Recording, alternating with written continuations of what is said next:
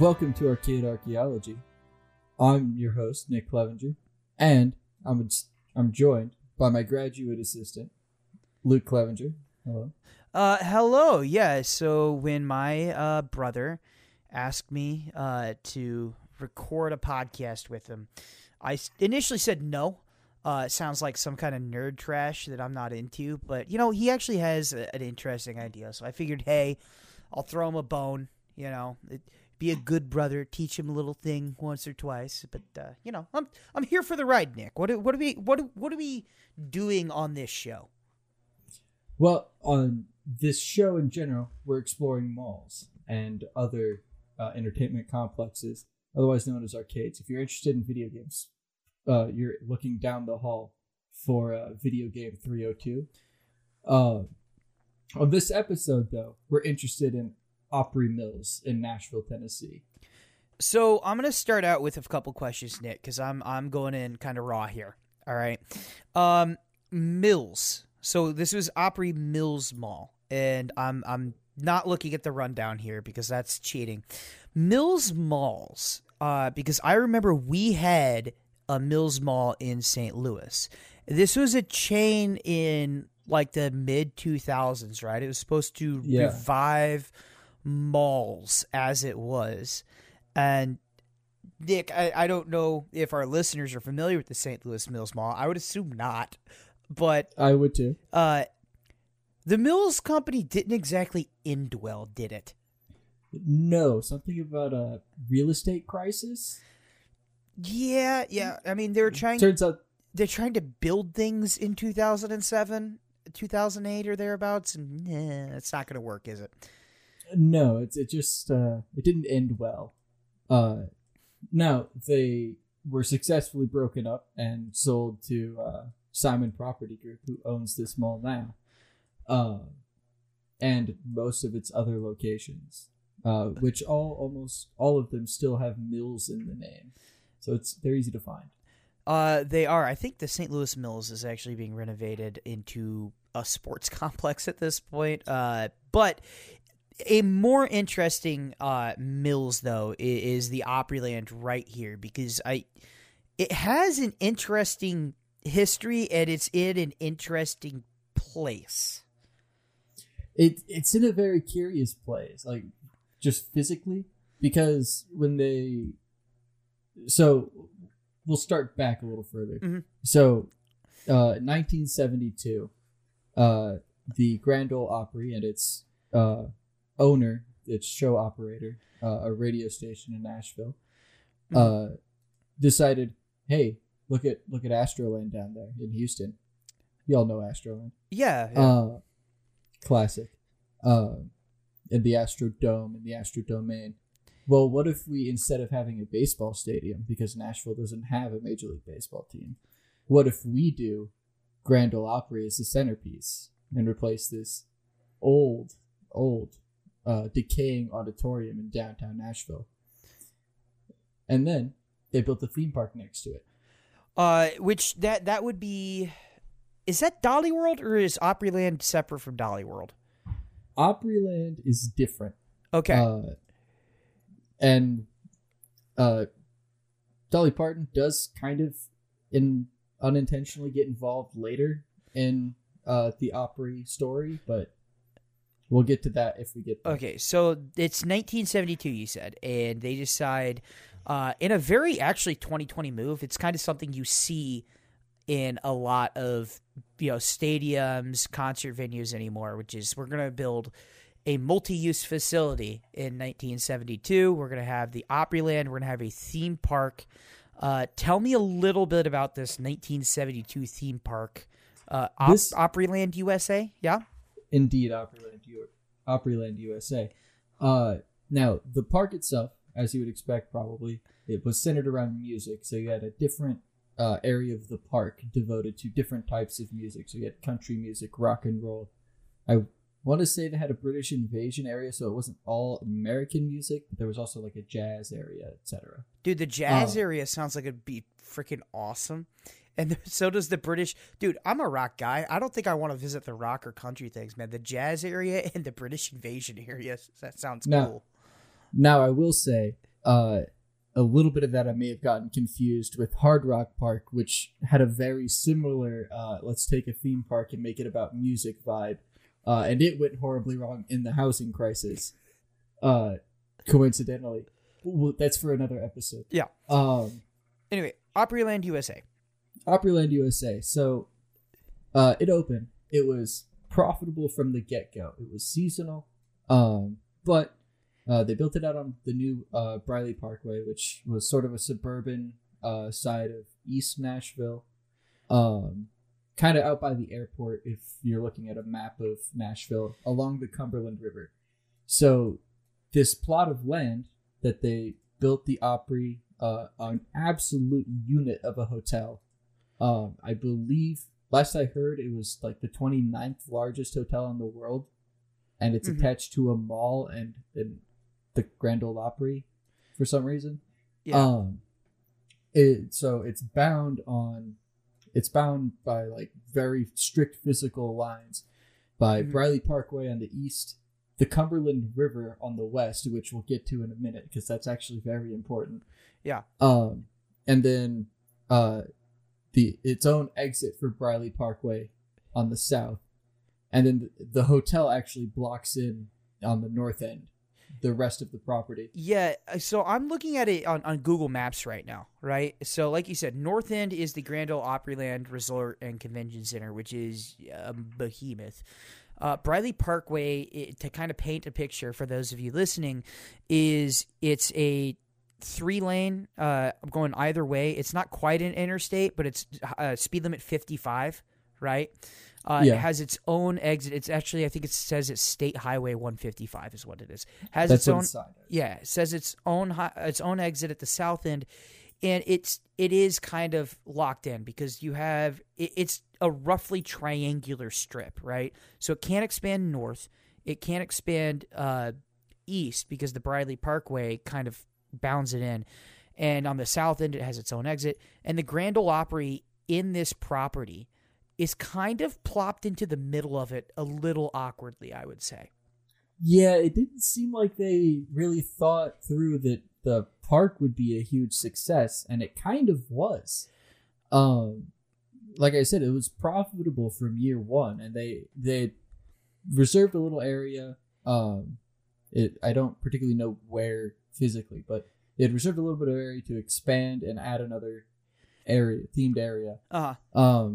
But that was really it as far as expansion goes. And then you've already built this auditorium, and you can't just, pick it up and plop it, to the west of the of the hotel where it might arguably work better. Yeah. Well, and the other thing too is it's not just any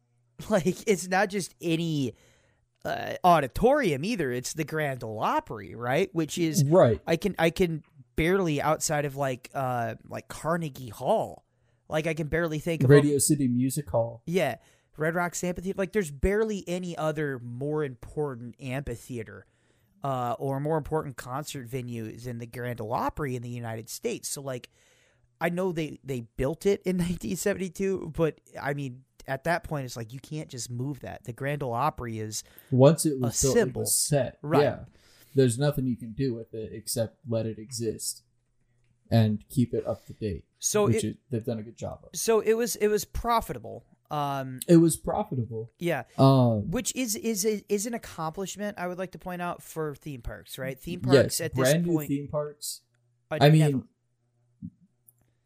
Well, yes, they're very rarely profitable, especially from year one. Mm-hmm. But it was also in the roller coaster renaissance when you were starting to get a lot of regional amusement parks opening up. Which, just like Astro World and the Astro Domain in Houston, was another example of that. Kings Island is an example of that. Yeah. Six Flags in St. Louis was a great example of that as well. Anyway, so it operated for about 35 years. It closed in December of 1997. And it was controversial when it did. Yeah, I would assume so because I mean it like you said, it was profitable, so it was popular. It's hard to make a profit with a theme park, right? Yes. Extraordinarily hard. Like don't let Disney or Cedar Mills fool you. And then also, I don't think there's another great park in Nashville, and it's 19 minutes from downtown, like 20 minutes from downtown. Well, Uh, and it's even connected to downtown by a showboat yeah, on that is based there, it, um, and has been for many years, I think. Um, So they close it down in 1997. It's profitable, it's popular, it's controversial.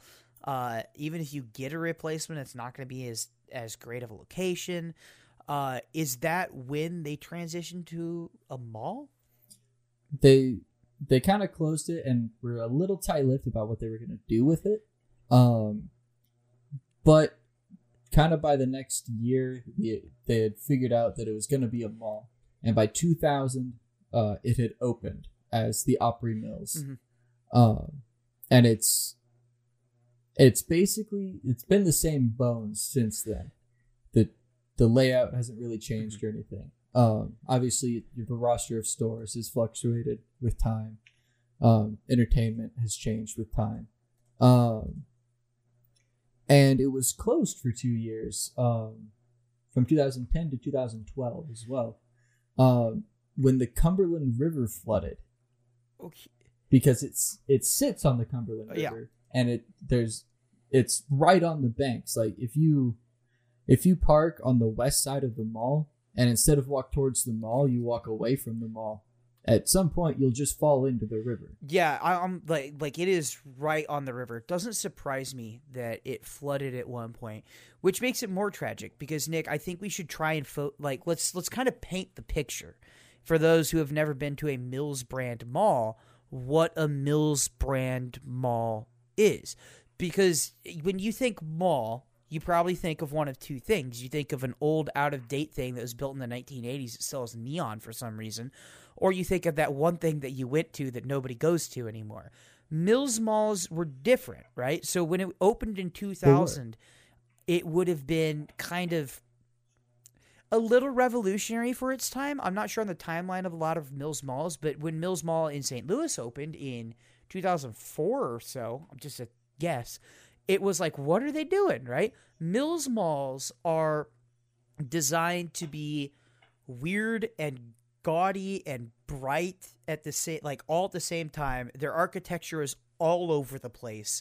But at the same time, though, they're not just malls. They want to become a tourist destination because, like, okay, I'm going to use the one in St. Louis as an example, right? The one in St. Louis had a go-kart track, a NASCAR speed park, as they called it, like 3 go-kart tracks, indoors, outdoors, arcades. We had a large X Games skate park in the middle of it. There was one store that was literally just dedicated to slot car racing. We had a glow-in-the-dark putt-putt in the middle of it. Movie theater attached, which isn't all that big anymore. It's not a shocking move like some of the others are. But it's not just a mall. They say, hey, this is a huge, multifaceted entertainment venue.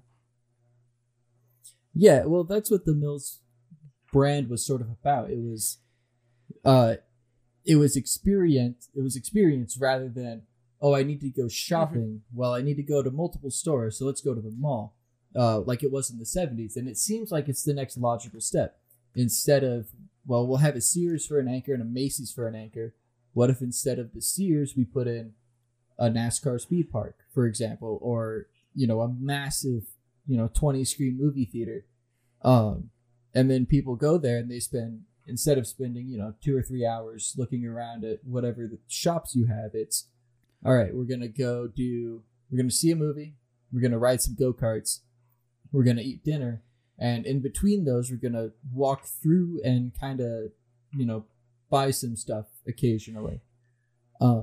It's very similar to how I believe it's Heathrow does their airport shopping.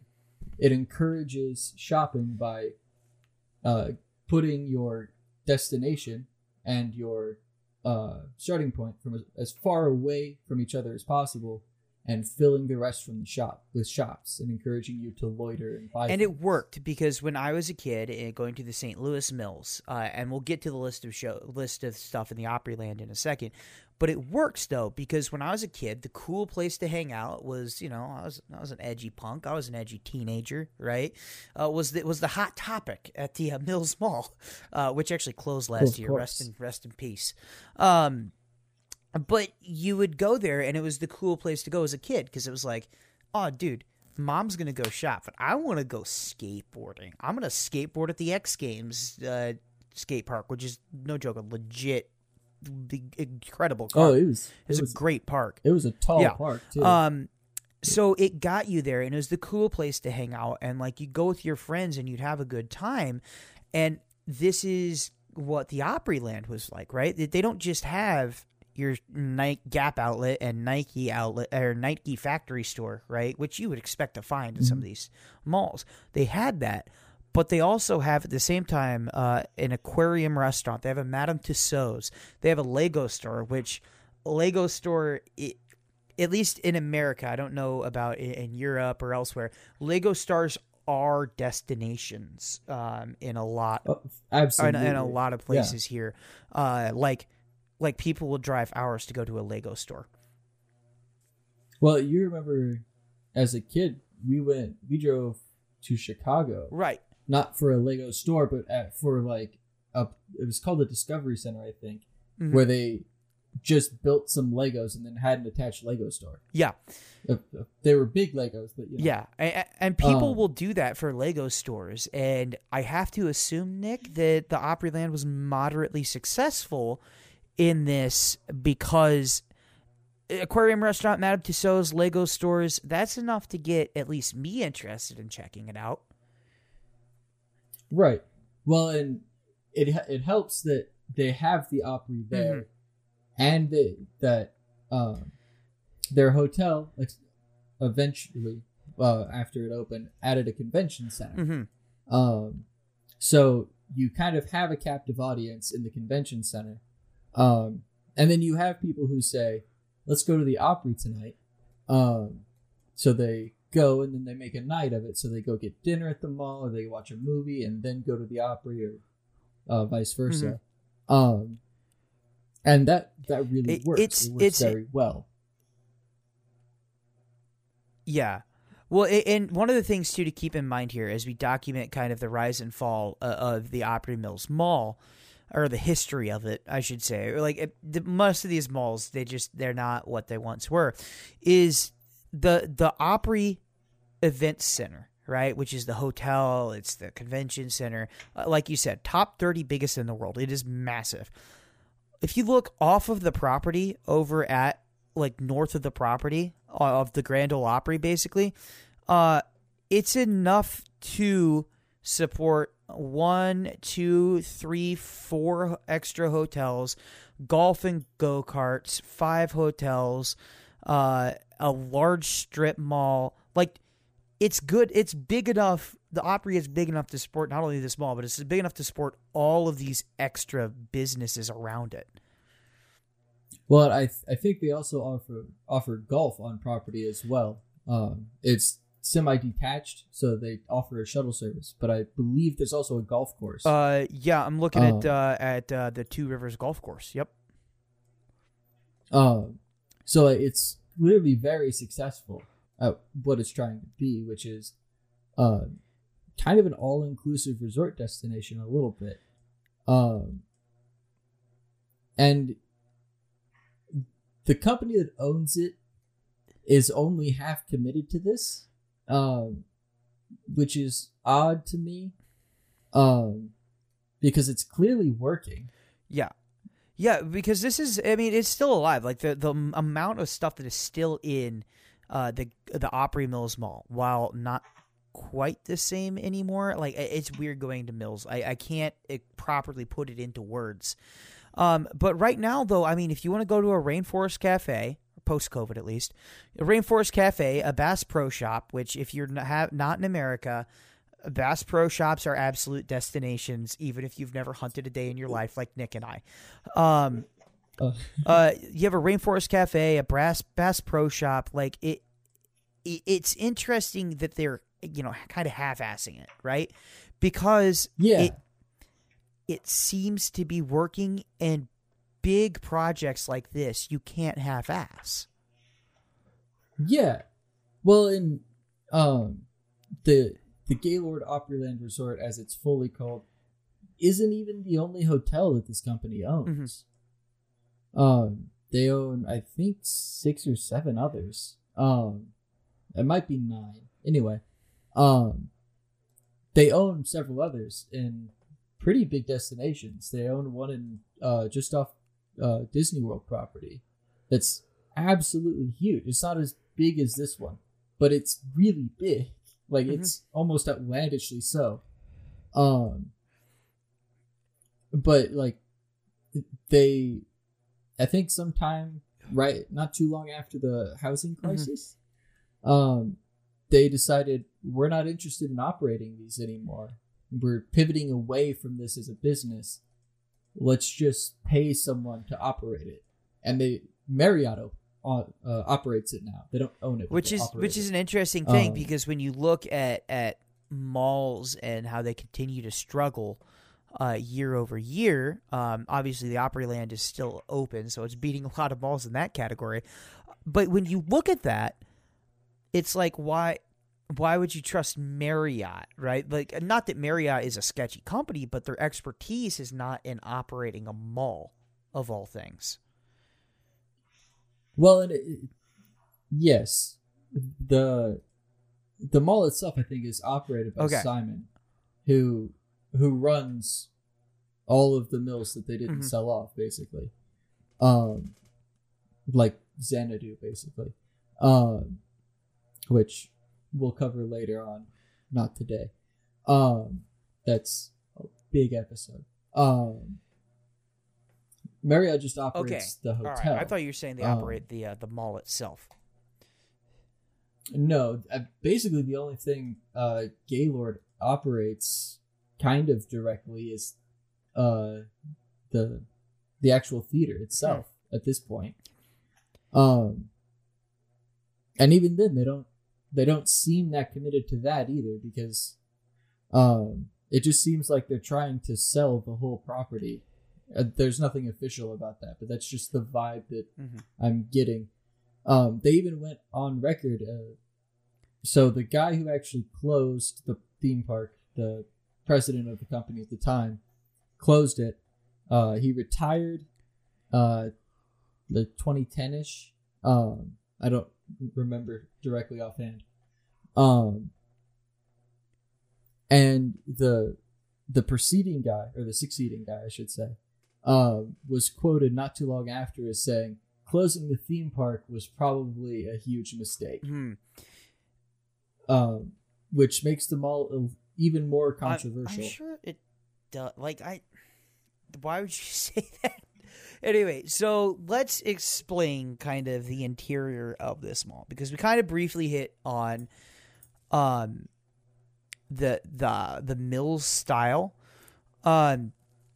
Yes. But I do think there is something to hit there in terms of if you've never been to a Mills mall. I would because agree. it's the 80s of the 2000s. And let me explain that, okay? When we think of the 1980s and the nostalgia around the 1980s, you think of a very specific kind of mall that is aged questionably, but it was loud, it was gaudy, right? I'd like to point out, too, by the way, that that's not really what the 80s were like, but, you know. But when you look at this, it's bright, it's gaudy, it's just 2000s gaudy. It wasn't 80s gaudy, it was 2000s gaudy. And I almost get a little nostalgia looking at it. So I have a couple pictures, and I'm going to describe what I'm seeing. Some of the motifs from Mills malls, and I've been in several different ones, is every store has a bright neon sign, bright neon sign. Oh yeah. It would light up most of the corridor that it's in. Yeah, and it shines, right? The the spaces around the mall are large and open. All right. So like, which is great. Right. It's great. In the middle of the mall, they'll have several like vendors and whatnot, which isn't exclusive to the Mills Mall, but the Mills chain seems to have this fascination with the amount of things that are in the middle of these aisles. Yes. Every section of the mall, like each of like several sections in this mall are designed extremely distinct from one another and carry some kind of name, right? So one of them might have polished stone floors, large, almost like Walmart ceiling-esque, huge ceilings, right? Bright neon IMAX, things, and a bright neon star around there, and a huge neon Johnny Rockets sign out there, because I've never been in a Mills Mall that didn't have a Johnny Rockets at some point. Oh, I assure you this one does. But then it's interesting, too, because you transition into, like, the next area of the mall, and just all of a sudden you have, like nice neutral tone, kind of beige carpets, and, very elevator music playing, and curved beige ceilings with tasteful lighting that almost is like a chandelier. And then you go into, like, the next area, and it's all orange with like lighter orange waves painted on the walls and leaves hanging from the ceiling, and it's supposed to evoke the feeling of autumn. It is bizarre and nonsensical, and to this day I can't decide if I love it or I really, really hate it. It's one of those things where if you came across it today, it feels almost condescending. It feels like so ridiculously corporate. Okay, so do you know the it's called the global homo style, which is a style of art. Sure. You think about like when Google puts out an announcement and there's those really awful drawings of like people who are blue and they're all like weird shapes.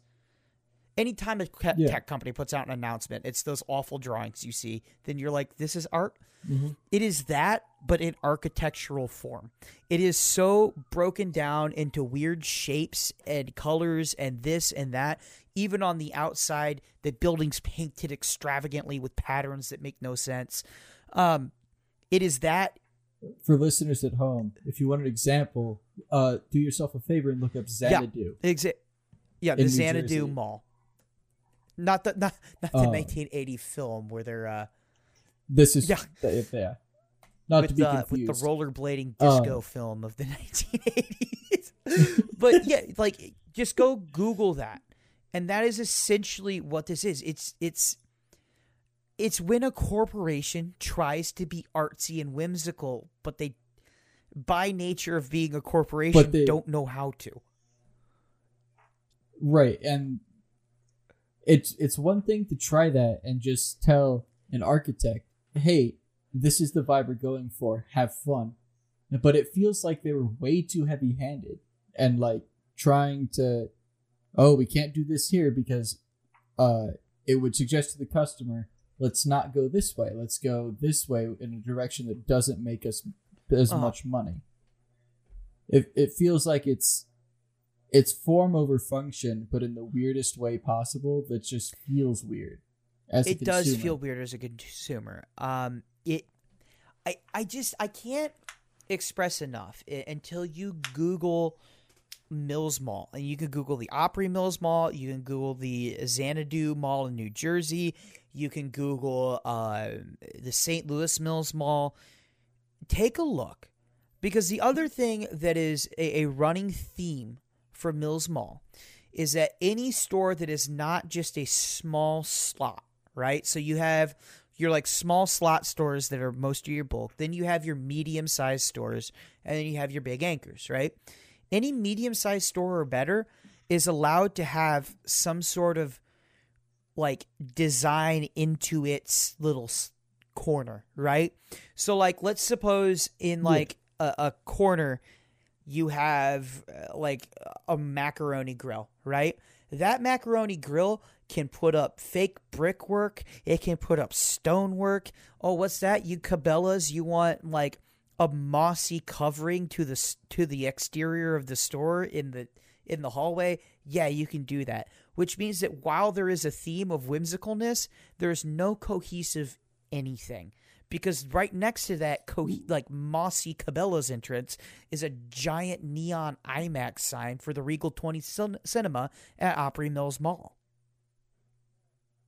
Now, I actually appreciate what they're doing with that to an extent, and it just hasn't worked well. It's been poorly executed, but I like the idea of all of the medium and larger stores have free reign with their exterior. And like if your Rainforest Cafe and your like your Bass Pro Shops, do whatever you want. It breaks up kind of monotonous mall architecture, which, to credit Mills when they were around, they did their best to work around just being a monotonous mall architecture. You don't want to. I find two different forms of generic mall architecture, and there's boring mall architecture, which is just it's drab, it's kind of depressing, right, and it's bland.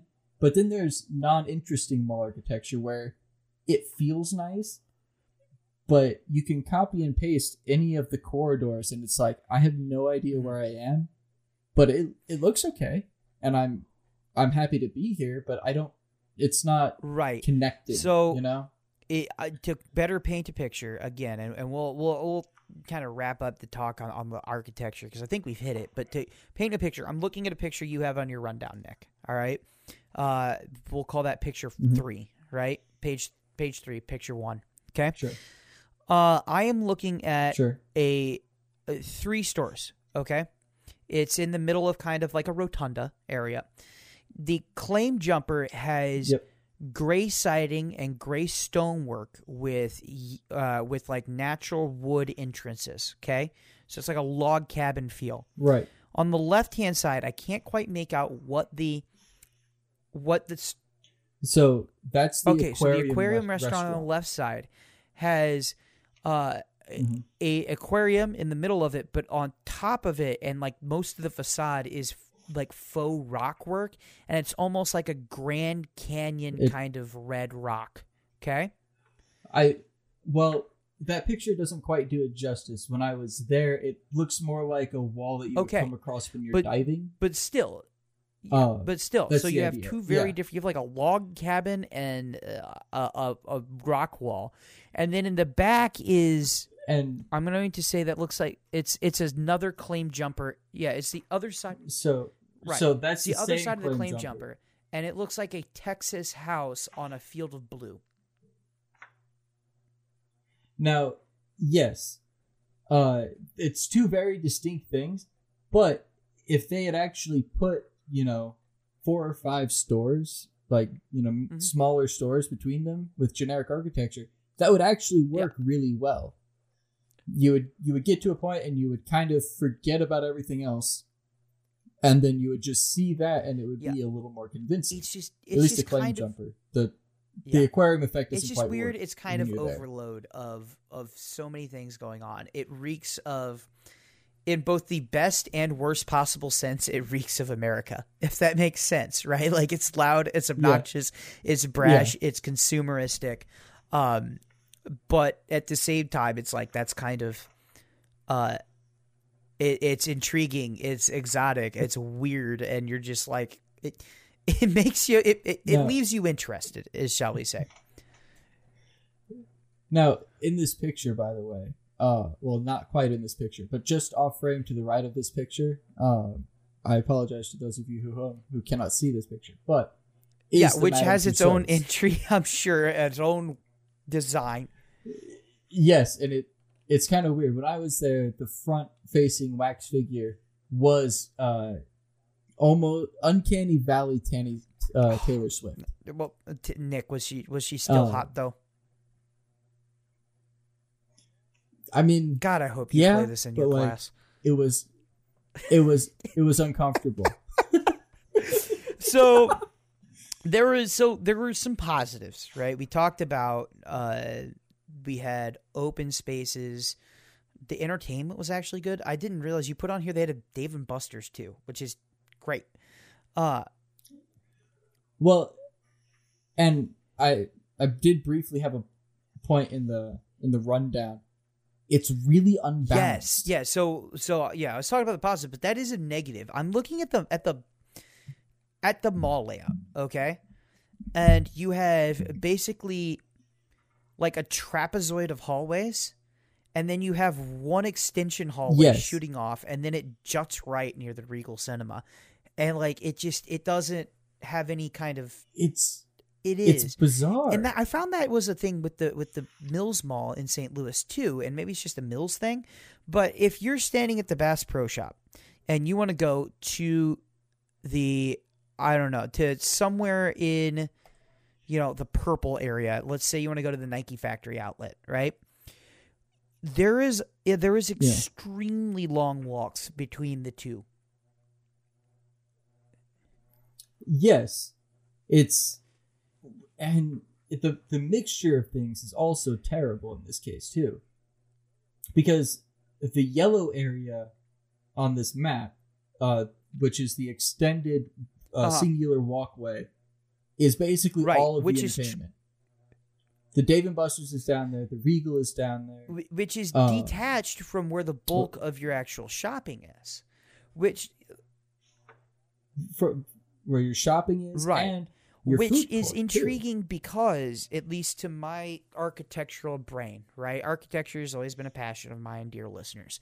You seem like you would want to put, here's the cinema, here's like 5, 6, 7, 8, 9, 10 stores, blah, blah, blah. And then there's your arcade. And then 30 stores. And then there is your Dave & Buster's. And then 10 stores. And there's your Bass Pro Shop, right? You want to mix it up because you want to design around the fact that I went to the Bass Pro Shop because it's a weird Bass Pro Shop. Again, if you're not in America, they're like freaking museums. If you're not from America and you come to the U.S., first of all, welcome. But go to a Bass Pro Shop. It's bizarre. It's completely foreign. And even if you've never hunted a day in your life, it will be. Yeah, Nick and I have never hunted ever once, and we have no desire to. No, and we have no desire to. People. No, we don't. And Bass Pro Shop is fun. People. There's one in the pyramid. But you want that because if let's say, like I said, the cool thing to do when I was a teenager at one of these Mills malls is you go, I'm going to ride my skateboard, and then we're going to like go over the Hot Topic, and then we're going to like, that thing over there was right there. We're going to go to the food court, which is right next to it. And that's how you keep them going to the next thing. And then eventually they've circled their way around the mall, right? And they've probably stopped in and at the Hot Topic at the Mills Mall. Heaven forbid. But shut up, all right? I had to have that sweet Misfits tee, all right? That I don't own that one, but I own a Misfits tee from Hot Topic. But yeah, I like the band. Of course, man, you do. I love that band. Anyway, but you like them before they were cool. The Misfits are always Misfits, so. But the thing is, though, is what it keeps you doing is it keeps you running along this. However, the way the Opryland Mills is set up, the way it looks like to me is I'm going to pop in and I'm going to go to Dave & Buster's. And instead of I'm going to go to the place next to it, the nearest little store that you can go impulse buy is a walk away. Okay? I mean, like... It's 3 or 4 minutes. It is a massive distance away. So let's say I'm in the Mills Mall, all right, and I'm going to the Dave & Buster's, and somebody goes, hey, do you want to go hit the Converse factory store, right? And I say, yeah, dude, that sounds great. That sounds sick, right? As I measure it on Google, all right, that is about a quarter of a mile away. From the Dave & Buster's to the Converse factory store. And that's where you go, no, you have to mix that in. I need my aquarium next to my Converse factory store and my Victoria's Secret pink because that's the impulse buy. Right, that's where you're gonna really increase your margin per square foot. Is when you sort of mix in your rainforest cafes and your Dave and Buster's with 10 or 15 shops between them, because people will walk from one to the other and see and kind of window shop, and as they impulse buy in those window shops, the stores are making more money. Therefore, you're making more money as the tenant or as the landlord of this mall. I wonder too, because this is early on in the Mills Mall reign, if that's something that they changed up, because it's much more varied in the St. Louis Mills, the American Dream, which is kind of American Dream Mall in New Jersey, which is kind of like the next step of the brand. Right. It's what happened. It looks like it's much more mixed in as well. I wonder if this is just kind of a design blunder when you're trying to build these new, at the time, very newfangled, entertainment complexes. I would put some weight behind that theory if I was a betting man. That I think makes sense. Because it was very early in the Mills reign. And I think their later malls really ended up working a lot better for that. Although the St. Louis Mills Mall, to my remembrance, was still kind of uneven on the balance. It was better, but it still wasn't perfect. Because there was corner of the mall that had the Iceplex and the the NASCAR Speed Park, and the skate park. But there was an also opposite in that corner was the food court. And then I think it also had the movie theater too. Food court had the movie theater, but you're getting up to about half the mall. The half the mall took up at that point. Yeah, but you're getting to about half the mall at that point. On the other hand, though, it's you had like a Barnes and Noble and TJ Maxx. Yeah. Also, again, I am not I am not BSing you guys. I'm not BSing you. By the way, it is legitimately 1,261 feet from the Dave and Buster's to the Victoria's Secret, which is over a quarter mile. Just as a point of contention. From the cinema. So from the movie theater all the way to from the Dave and Buster's. The only thing between there. The Dave and Buster's is next to the cinema. Is a Lee Wrangler outlet, excuse me. A Subway, a Nashville store, which there's two of in this mall. An ice cream place, and a knick-knack shop. And a Romano's Macaroni Grill, but that's actually also exterior accessible, so I don't count it. Actually, no, I don't think it opens to the interior. To my remembrance, it doesn't. That's an odd choice too. Which is weird. So from one end of the mall to the other, I'm going from about the cinema. So let's say you're at the cinema, and because this is a thing too, and when we're talking about the weird design of this mall, if I'm at the cinema and I want to go, hey, let's go to a fun little cafe place, right? Let's go to the Rainforest Cafe. You're better just to repark your car. It is 2,494 feet. You really are, which is a half mile. That's a 20-minute walk. It's from one side to the other. It's outlandish. Yeah, it's ridiculous. And to me, anyway, that I wouldn't want to walk that. I will say, though, I walked this whole mall when I was there. It was probably a 20-minute walk, was it not? Yeah, it basically was. 25 minutes. It was very packed, though. It was kind of around Christmas, though. But it was... So we've talked about some of the problems, and we'll get to the positives in a second here. But I want to talk about there's a couple weird little exclusions from this. First off, and Nick, I'm not an Apple guy, there's no Apple Store. I thought every mall had an Apple Store. Especially malls that like seem to be targeting like upper middle class demographics, which they have a lot of the like higher end brands. They're the outlet variety, but they're still the higher end brands. That seems like prime territory for an Apple Store. I thought, like you said, almost every mall has an Apple Store unless it's like, 2 blocks away from another mall with an Apple Store. Uh-huh. But this one just doesn't. And when I was there, I rounded a corner. I was like, oh, surely there's an there's an Apple Store down here. And there wasn't. And I just kept looking and kept like not finding it. Because it felt like it should have one.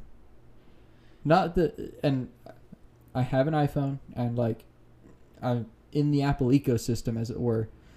But like, I'm not going out of my way to find an Apple Store. But if I'm a tourist or, I'm staying at the Opryland Hotel and looking for, an Apple device charger, I would go to this mall and expect to be able to find one.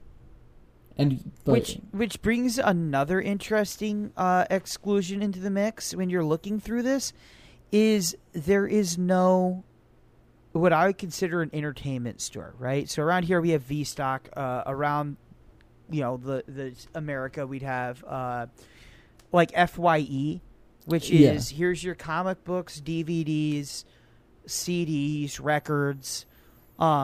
Slackers are popular here in the St. Louis area, but that's not a national thing. But like think of an FYE or like some of the like it's like a bookstore, but it's just all forms of media because they do have like comic books and graphic novels there. There's not really a nerd store around there. The closest you get is a graphic novel.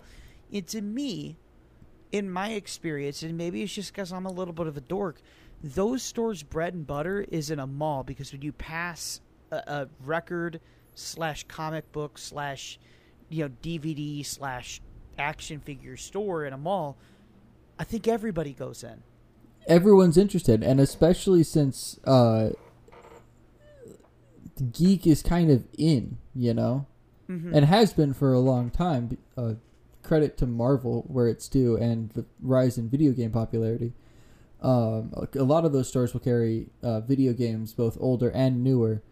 And I think everyone goes in. And I certainly do. And I, about 60% of the time, will buy something that I wasn't actually going in to buy. You don't plan on it, but then you see like a really bad, cheesy B movie sitting on the old DVD shelf. Or you like, oh, this graphic novel's in. Or... oh, dude, they have a vinyl pressing of the White Stripes, or the Stooges, and you go get it. If you're looking for a mall, like specifically a mall, like a touristy mall that's located next to huge tourist attractions, that is what you want because you kill time in those stores. Oh, for sure. You kill endless amounts of times in those stores. I'm particularly notable for almost always finding a very weird GameCube game. In those stores, and those are my favorite experiences in malls, is finding those things. And the closest you're gonna get to this in this mall is a GameStop, which like not everybody goes in GameStops. Even gamers don't really go in GameStops anymore. No, most people don't. The only time you really go into a GameStop is if you specifically need a physical game, you're looking for like a gift card, and it just happens to be the nearest one. Like the nearest place that would carry that, if you need to get, your Game Pass or whatever, and you don't want to auto bill it. You're really interested in pre-ordering something for whatever reason. Don't pre-order. It's just a general rule. You shouldn't. Or you're trying to buy like next gens. Yeah. Those are the only times. Yeah, which, I mean, not all of those are mall-related, but I don't know. I just think it's weird that we don't have a multimedia store, like I would call it, like an entertainment store. Yeah, I agree. There was one other that you brought up, specifically as it pertains to the food court. Yes. Now, Nashville, for those of you who are unaware, is in what I would consider the deep south. I would just say south. I would say deep south doesn't become deep south till you hit the Alabama border. But carry on. I'll hear that argument. But they don't have a Chick-fil-A. And that's like, it would be like if they stocked Pepsi. It would just be weird. It is weird that it doesn't have a Chick-fil-A. Nick, you're in Lexington, right? Correct. Which I would consider is just as south as Nashville. Okay? Maybe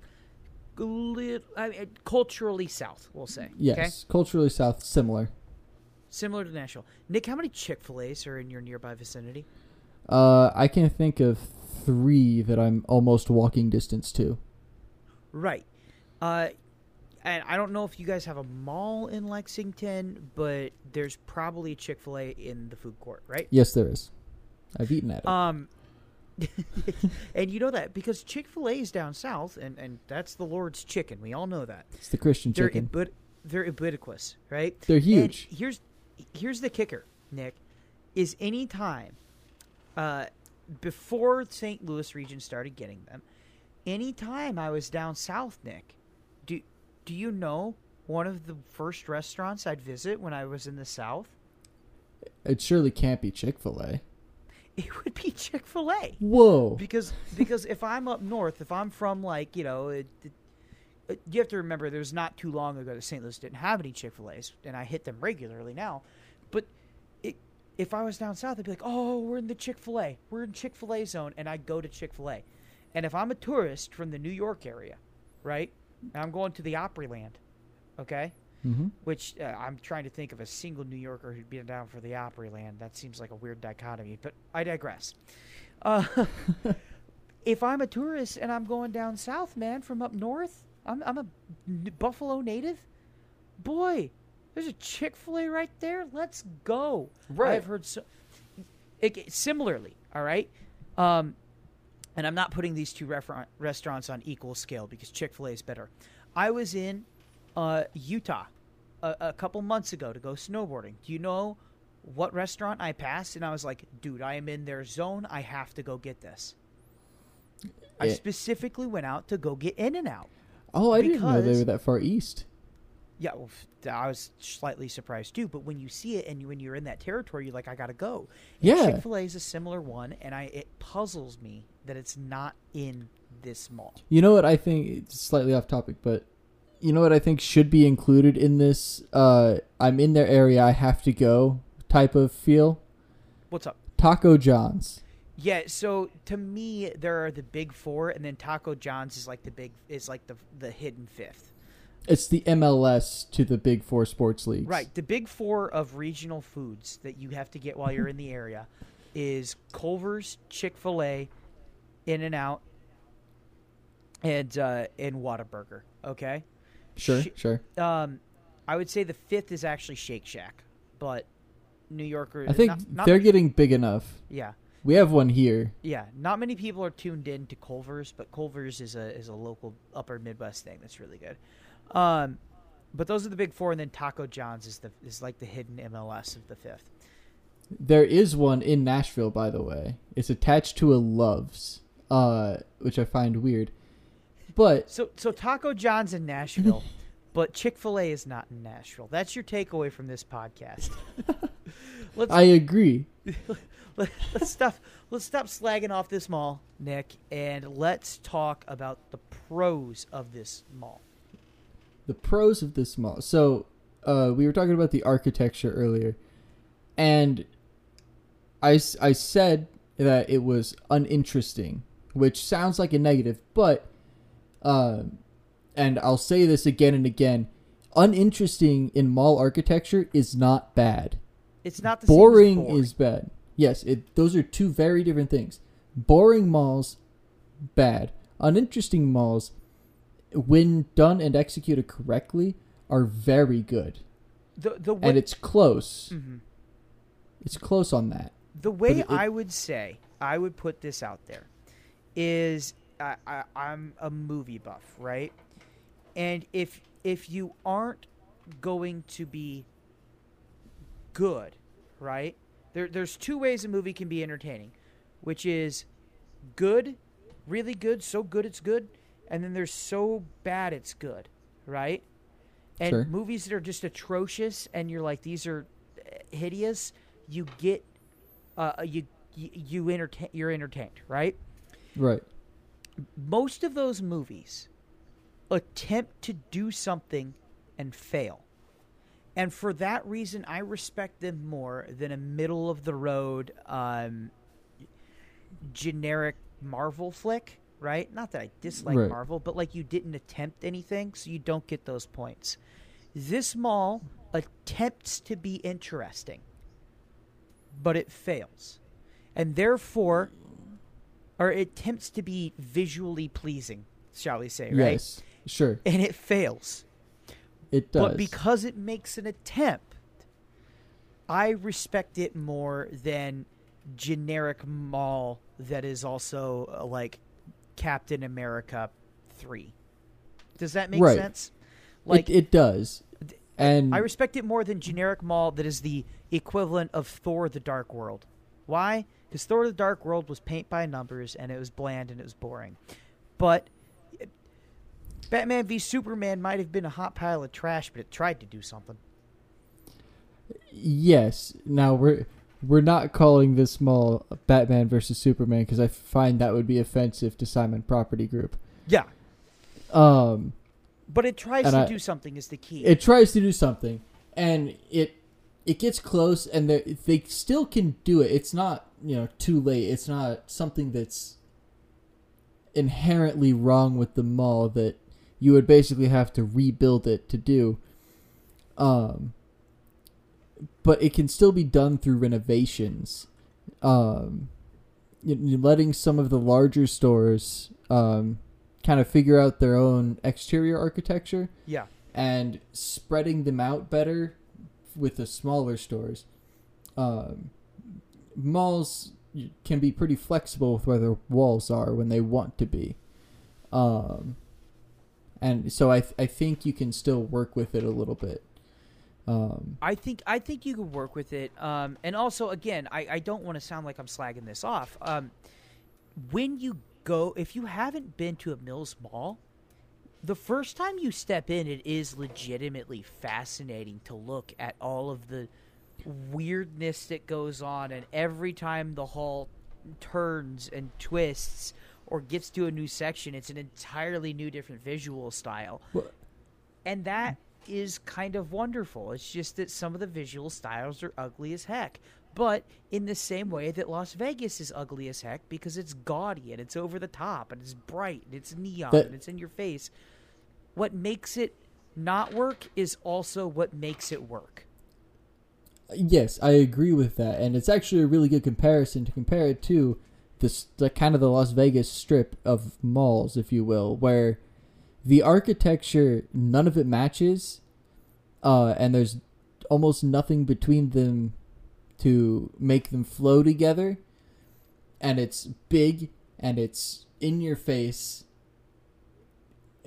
but somehow that's all working against itself, but it's almost endearing. It is in a little way, and I can't decide if I want to separate that from the nostalgia I have going out to the Mills Mall with friends, but it does take you to a certain kind of place and time, and here's a good test for you. Here's a good test for you with this. Do you remember when we went out west as a family? We went to that mall in Tempe in Phoenix. Mm-hmm. That was a Mills. Yep. Yeah, and you could tell. Absolutely. It reeked of Mills, and it was even owned. It had been owned by Simon for a few years by that point, so they kind of left their mark on it already. But it still had that underlying Mills-esqueness. Yeah. That Mills vibe, if you will. That is almost impossible to get rid of. It is. It's easy to tell a Mills Mall. If you haven't been to one and you're kind of curious as to what we're doing next time you're in a big city, go try and find a Mills Mall. The thing about Mills Mall too, is that they don't when they're still functioning, the selection of stores is good, and that is a big bonus. No? Oh, it's huge. And or at least I've seen, you've not been to another Mills Mall in quite a while, but I've seen both sides of this dichotomy where the Opry Mills is still being operated and cared for by Simon Property Group.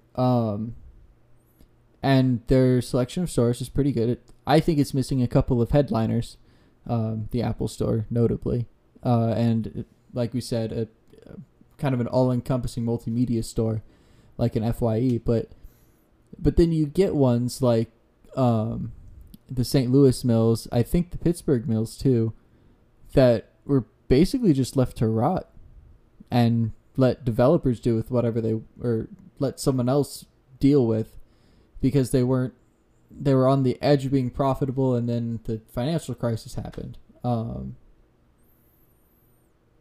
And it's kind of sad to see that happen, but the Mills malls that are still living are fantastic still, because they kind of got picked up out of their own crisis and invested a lot of money into them by Simon, and they kept a lot of the good retail around, and you don't see that a whole lot in the mall industry anymore. No, you don't, and that I think most still functioning malls, like a good chunk of them, actually legitimately are Mills malls at this point. Mills or other Simon properties that they already owned. So one of the other bullet points that you have, and I haven't been to the Opryland Mall, but this is very true of the Mills Mall in St. Louis, is the Mills Mall out in Tempe. There's one, I wanted to say I went to one in Chicago area. I'd have to double check. Big open spaces. Now, we talked about how the architecture designers don't, like, they tried something that didn't really work with the design and the theming. But they really did get the big open spaces. They nailed it down. Oh, absolutely. And it's when I was there in the Christmas-ish of 2020. It was way more busy than I was comfortable with, but I needed to go. I wanted to know. And those big open spaces really helped. The food court it felt like it was probably 40 feet to the ceiling.